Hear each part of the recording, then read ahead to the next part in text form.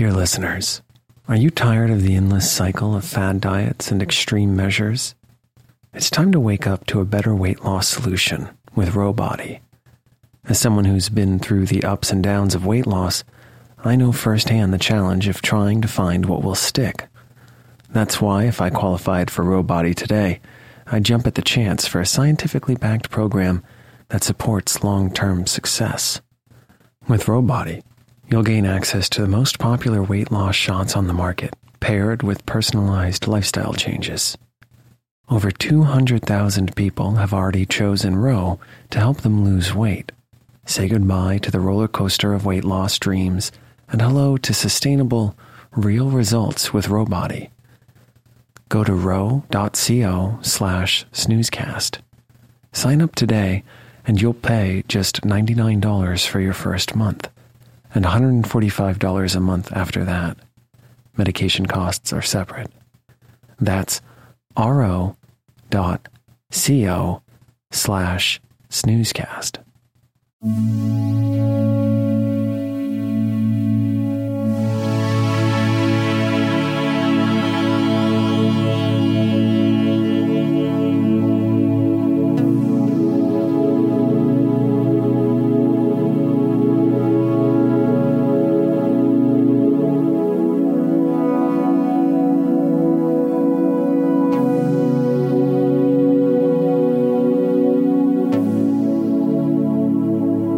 Welcome to Snoozecast, the podcast designed to help you fall asleep. Find us on snoozecast.com, and if you enjoy our show, please share us with a friend. This episode is brought to you by Larkspurs and Delphiniums. Tonight, we'll read the next part to The Secret Garden, a novel by Frances Hodgson Burnett. If you'd like to listen to this story's episodes in order, go to snoozecast.com/series. In the last episode, Mary is the first to suggest to Colin that his illness is, perhaps, largely the work of his imagination. Colin offers that he will go out into the fresh air if she and Dickon agree to accompany him. Mary does agree and lulls him to sleep with another story of the secret garden.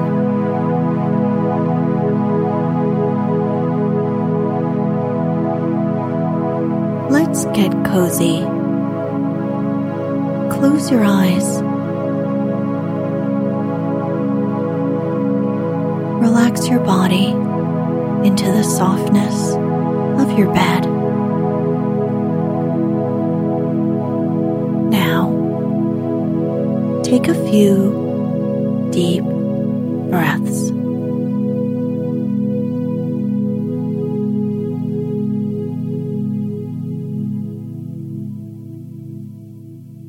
Quite suddenly, it came into Mary's mind that this was the minute to tell Colin her secret. He knew something new was coming. "What?" he cried eagerly. Mary was so anxious that she got up from her stool and came to him and caught hold of both his hands. "Can I trust you? I trusted Dickon because birds trusted him. Can I trust you? For sure? For sure?" she implored. Her face was so solemn that he almost whispered his answer.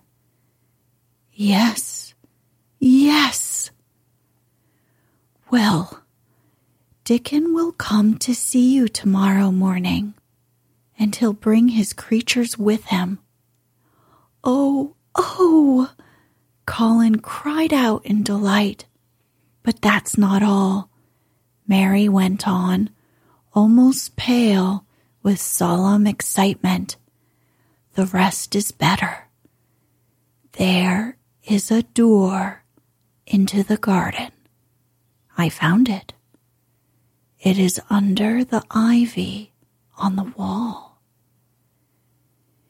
If he had been a strong, healthy boy, Colin would probably have shouted, "Hooray, hooray, hooray!" But he was weak and rather hysterical. His eyes grew bigger and bigger, and he gasped for breath. "Oh, Mary," he cried out with a half sob. "Shall I see it? Shall I get into it? Shall I live to get into it?" And he clutched her hands and dragged her toward him. "Of course you'll see it," snapped Mary indignantly. "Of course you'll live to get into it. Don't be silly." And she was so unhysterical and natural and childish that she brought him to his senses, and he began to laugh at himself. And a few minutes afterward, she was sitting on her stool again, telling him not what she imagined the secret garden to be like, but what it really was.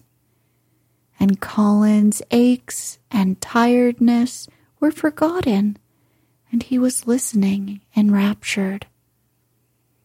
"It is just what you thought it would be," he said at last.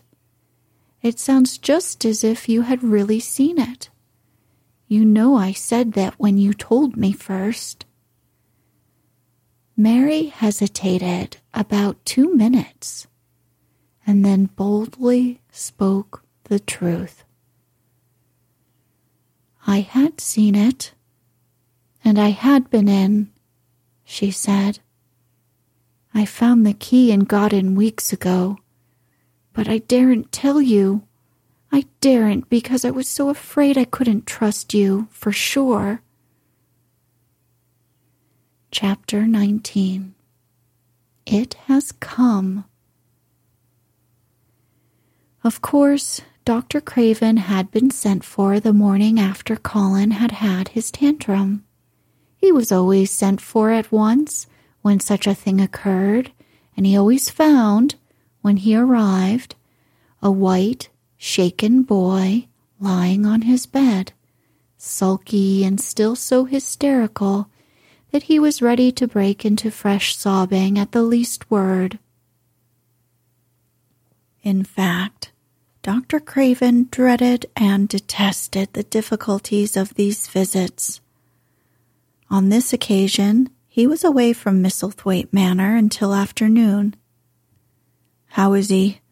he asked Mrs. Medlock rather irritably when he arrived. "He will break a blood vessel in one of those fits some day. The boy is half insane with hysteria and self-indulgence."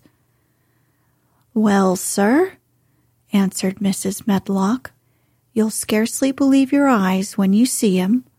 That plain, sour-faced child that's almost as bad as himself has just bewitched him.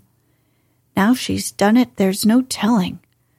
The Lord knows she's nothing to look at, and you scarcely ever hear her speak. But she did what none of us dared do. She just flew at him like a little cat last night and stamped her feet and ordered him to stop screaming. And somehow she startled him so that he actually did stop. And this afternoon, well, just come up and see, sir. It's past crediting." The scene which Dr. Craven beheld when he entered his patient's room was indeed rather astonishing to him. As Mrs. Medlock opened the door, he heard laughing and chattering. Colin was on his sofa in his dressing gown, and he was sitting up quite straight, looking at a picture in one of the garden books, and talking to the plain child, who at that moment could scarcely be called plain at all, because her face was so glowing with enjoyment. "Those long spires of blue ones, we'll have lots of those," Colin was announcing. "They're called delphiniums. Dickon says they're larkspurs made big and grand, cried Mistress Mary. There are clumps there already. Then they saw Dr. Craven and stopped.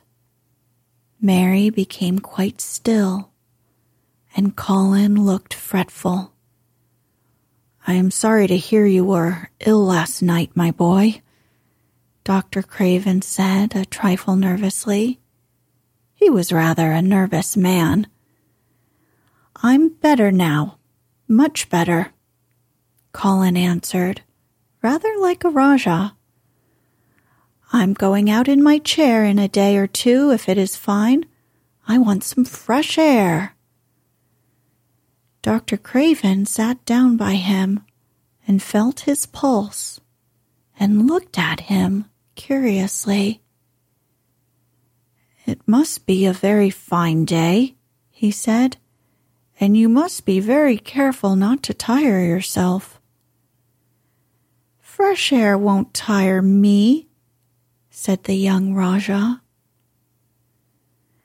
As there had been occasions when this same young gentleman had shrieked aloud with rage and had insisted that fresh air would give him cold and kill him, it is not to be wondered that his doctor felt somewhat startled. I thought you did not like fresh air, he said. I don't when I'm by myself, replied the Rajah, but my cousin is going out with me. And the nurse, of course, suggested Dr. Craven. No, I will not have the nurse, so magnificently that Mary could not help remembering how the young Indian prince had looked with his diamonds and emeralds and pearls stuck all over him, and the great rubies on the small, dark hand he had waved to command his servants to approach with salams and receive his orders. My cousin knows how to take care of me. I am always better when she is with me. She made me better last night. A very strong boy, I know, will push my carriage. Dr. Craven felt rather alarmed. If this tiresome, hysterical boy should chance to get well, he himself would lose all chance of inheriting Misselthwaite. But he was not an unscrupulous man, though he was a weak one, and he did not intend to let him run into actual danger. He must be a strong boy and a steady boy, he said, and I must know something about him. Who is he? What is his name? It's Dickon, Mary spoke up suddenly. She felt somehow that everybody who knew the moor must know Dickon, and she was right, too. She saw that in a moment Dr. Craven's serious face relaxed into a relieved smile. Oh, Dickon, he said. If it is Dickon, you will be safe enough. He's as strong as a moor pony, is Dickon. And he's trusty, said Mary. He's the trustiest lad in Yorkshire. She had been talking Yorkshire to Colin, and she forgot herself. Did Dickon teach you that? Asked Dr. Craven, laughing outright. I'm learning it as if it was French, said Mary, rather coldly. It's like a native dialect in India. Very clever people try to learn them. I like it, and so does Colin. Well, well, he said. If it amuses you, perhaps it won't do you any harm. Did you take your bromide last night, Colin? No, Colin answered. I wouldn't take it at first, and after Mary made me quiet, she talked me to sleep, in a low voice, about the spring creeping into a garden. That sounds soothing, said Dr. Craven, more perplexed than ever, and glancing sideways at Mistress Mary sitting on her stool and looking down silently at the carpet. You are evidently better, but you must remember. I don't want to remember, interrupted the Rajah, appearing again. When I lie by myself and remember, I begin to have pains everywhere, and I think of things that make me begin to scream because I hate them so. If there was a doctor anywhere who could make you forget you were ill, instead of remembering it, I would have brought him here. And he waved a thin hand, which ought really to have been covered with royal rings made of rubies. It is because of my cousin that I forget, and she makes me better. Dr. Craven had never made such a short stay after a tantrum. Usually he was obliged to remain a very long time and do a great many things. This afternoon, he did not give any medicine or leave any new orders, and he was spared any disagreeable scenes. When he went downstairs, he looked very thoughtful, and when he talked to Mrs. Medlock in the library, she felt that he was a much puzzled man. "Well, sir," she ventured, "could you have believed it?" "It is certainly a new state of affairs," said the doctor, "and there's no denying it is better than the old one." "I believe Susan Sowerby's right. I do that," said Mrs. Medlock. "I stopped in her cottage on my way to Thwaite yesterday and had a bit of a talk with her. And she says to me, 'Well, Sarah Ann, she mayn't be a good child, and she mayn't be a pretty one, but she's a child, and children needs children.' We went to school together, Susan Sowerby and me." "She's the best sick nurse I know," said Dr. Craven. "When I find her in a cottage, I know the chances are that I shall save my patient." Mrs. Medlock smiled. She was fond of Susan Sowerby. "She's got a way with her, has Susan," she went on quite volubly. "I've been thinking all morning of one thing she said yesterday. She says, 'Once when I was giving the children a bit of a preach after they'd been fighting, I says to 'em all, when I was at school, my geography told as the world was shaped like an orange, and I found out before I was 10 that the whole orange doesn't belong to nobody. No one owns more than his bit of a quarter, and there's times it seems like there's not enough quarters to go round.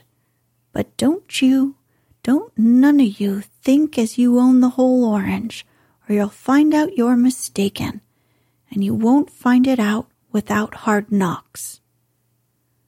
What children learns from children," she says, "is that there's no sense in grabbing at the whole orange, peel and all. If you do, you'll likely not get even the pips, and them's too bitter to eat." "She's a shrewd woman," said Dr. Craven, putting on his coat. "Well, she's got a way of saying things," ended Mrs. Medlock, much pleased. "Sometimes I've said to her, 'Oh, Susan, if you was a different woman and didn't talk such broad Yorkshire, I've seen the times when I should have said you was clever.'" That night, Colin slept without once awakening, and when he opened his eyes in the morning, he lay still and smiled without knowing it. Smiled because he felt so curiously comfortable. It was actually nice to be awake, and he turned over and stretched his limbs luxuriously. He felt as if tight strings which had held him had loosened themselves and let him go. He did not know that Dr. Craven would have said that his nerves had relaxed and rested themselves. Instead of lying and staring at the wall and wishing he had not awakened, his mind was full of the plans he and Mary had made yesterday, of pictures of the garden and of Dickon and his wild creatures. It was so nice to have things to think about, and he had not been awake more than 10 minutes when he heard feet running along the corridor, and Mary was at the door. The next minute, she was in the room and had run across to his bed, bringing with her a waft of fresh air full of the scent of the morning. "You've been out, you've been out. There's that nice smell of leaves," he cried. She had been running, and her hair was loose and blown, and she was bright with the air and pink-cheeked, though he could not see it. "It's so beautiful," she said, a little breathless with her speed. "You never saw anything so beautiful. It has come. I thought it had come that other morning, but it was only coming. It is here now. It has come, the spring. Dickon says so." "Has it?" cried Colin, and though he really knew nothing about it, he felt his heart beat. He actually sat up in bed. "Open the window," he added, laughing half with joyful excitement and half at his own fancy. "Perhaps we may hear golden trumpets." And though he laughed, Mary was at the window in a moment, and in a moment it was opened wide, and freshness and softness and scents and bird songs were pouring through. "That's fresh air," she said. "Lie on your back and draw in long breaths of it. That's what Dickon does when he's lying on the moor. He says he feels it in his veins, and it makes him strong, and he feels as if he could live forever and ever. Breathe it and breathe it." She was only repeating what Dickon had told her, but she caught Colin's fancy. "Forever and ever? Does it make him feel like that?" he said, and he did as she told him, drawing in long, deep breaths over and over again until he felt that something quite new and delightful was happening to him. Mary was at his bedside again. "Things are crowding up out of the earth," she ran on in a hurry, "and there are flowers uncurling and buds on everything, and the green veil has covered nearly all the gray, and the birds are in such a hurry about their nests for fear they may be too late that some of them are even fighting for places in the secret garden. And the rose bushes look as wick can be, and there are primroses in the lanes and woods, and the seeds we planted are up. And Dickon has brought the fox and the crow and the squirrels and a newborn lamb." And then She paused for breath. The newborn lamb Dickon had found 3 days before, lying by its dead mother among the gorse bushes on the moor. It was not the first motherless lamb he had found, and he knew what to do with it. He had taken it to the cottage, wrapped in his jacket, and he had let it lie near the fire and had fed it with warm milk. It was a soft thing, with a darling, silly baby face and legs rather long for its body.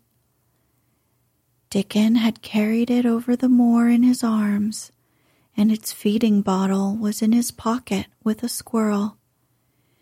And when Mary had sat under a tree with its limp warmness huddled on her lap, she had felt as if she were too full of strange joy to speak. A lamb, a lamb, a living lamb who lay on your lap like a baby. She was describing it with great joy, and Colin was listening and drawing in long breaths of air when the nurse entered. She started a little at the sight of the open window. She had sat stifling in the room many a warm day because her patient was sure that open windows gave people cold. "Are you sure you're not chilly, Master Colin?" she inquired. "No," was the answer. "I am breathing long breaths of fresh air. It makes you strong. I'm going to get up to the sofa for breakfast. My cousin will have breakfast with me." The nurse went away, concealing a smile, to give the order for 2 breakfasts. She found the servants' hall a more amusing place than the invalid's chamber, and just now everybody wanted to hear the news from upstairs. There was a great deal of joking about the unpopular young recluse who, as the cook said, had found his master, and good for him. The servants' hall had been very tired of the tantrums, and the butler, who was a man with a family, had more than once expressed his opinion that the invalid would be all the better for a good hiding. When Colin was on his sofa and the breakfast for 2 was put upon the table, he made an announcement to the nurse in his most Rajah-like manner. "A boy and a fox and a crow and 2 squirrels and a newborn lamb are coming to see me this morning. I want them brought upstairs as soon as they come," he said. "You are not to begin playing with the animals in the servants' hall and keep them there. I want them here." The nurse gave a slight gasp and tried to conceal it with a cough. "Yes, sir," she answered. "I'll tell you what you can do," added Colin, waving his hand. "You can tell Martha to bring them here. The boy is Martha's brother. His name is Dickon, and he is an animal charmer." "I hope the animals won't bite, Master Colin," said the nurse. "I told you he was a charmer," said Colin austerely. "Charmers' animals never bite." "There are snake charmers in India," said Mary, "and they can put their snakes' heads in their mouths." "Goodness," shuddered the nurse. They ate their breakfast with the morning air pouring in upon them. Colin's breakfast was a very good one, and Mary watched him with serious interest. "You will begin to get fatter just as I did," she said. I never wanted my breakfast when I was in India, and now I always want it. I wanted mine this morning, said Colin. Perhaps it was the fresh air. When do you think Dickon will come? He was not long in coming. In about 10 minutes, Mary held up her hand. Listen, she said. Did you hear a caw? Colin listened and heard it. The oddest sound in the world to hear inside a house. A hoarse caw, caw. Yes, he answered. That's Soot, said Mary. Listen again. Do you hear a bleat, a tiny one? Oh, yes, cried Colin, quite flushing. That's the newborn lamb, said Mary. He's coming. Dickon's moorland boots were thick and clumsy, and though he tried to walk quietly, they made a clumping sound as he walked through the long corridors. Mary and Colin heard him marching, until he passed through the tapestry door onto the soft carpet of Colin's own passage. If you please, sir, answered Martha, opening the door. If you please, sir, here's Dickon and his creatures. Dickon came in smiling his nicest wide smile. The newborn lamb was in his arms, and the little red fox trotted by his side. Nut sat on his left shoulder, and Soot on his right, and Shell's head and paws peeped out of his coat pocket. Colin slowly sat up and stared as he had stared when he first saw Mary. But this was a stare of wonder and delight.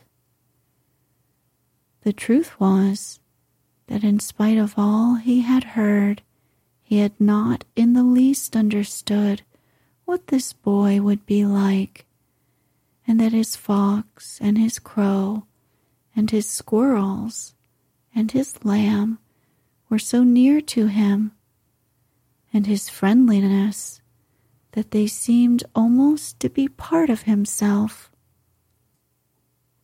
Colin had never talked to a boy in his life, and he was so overwhelmed by his own pleasure and curiosity that he did not even think of speaking.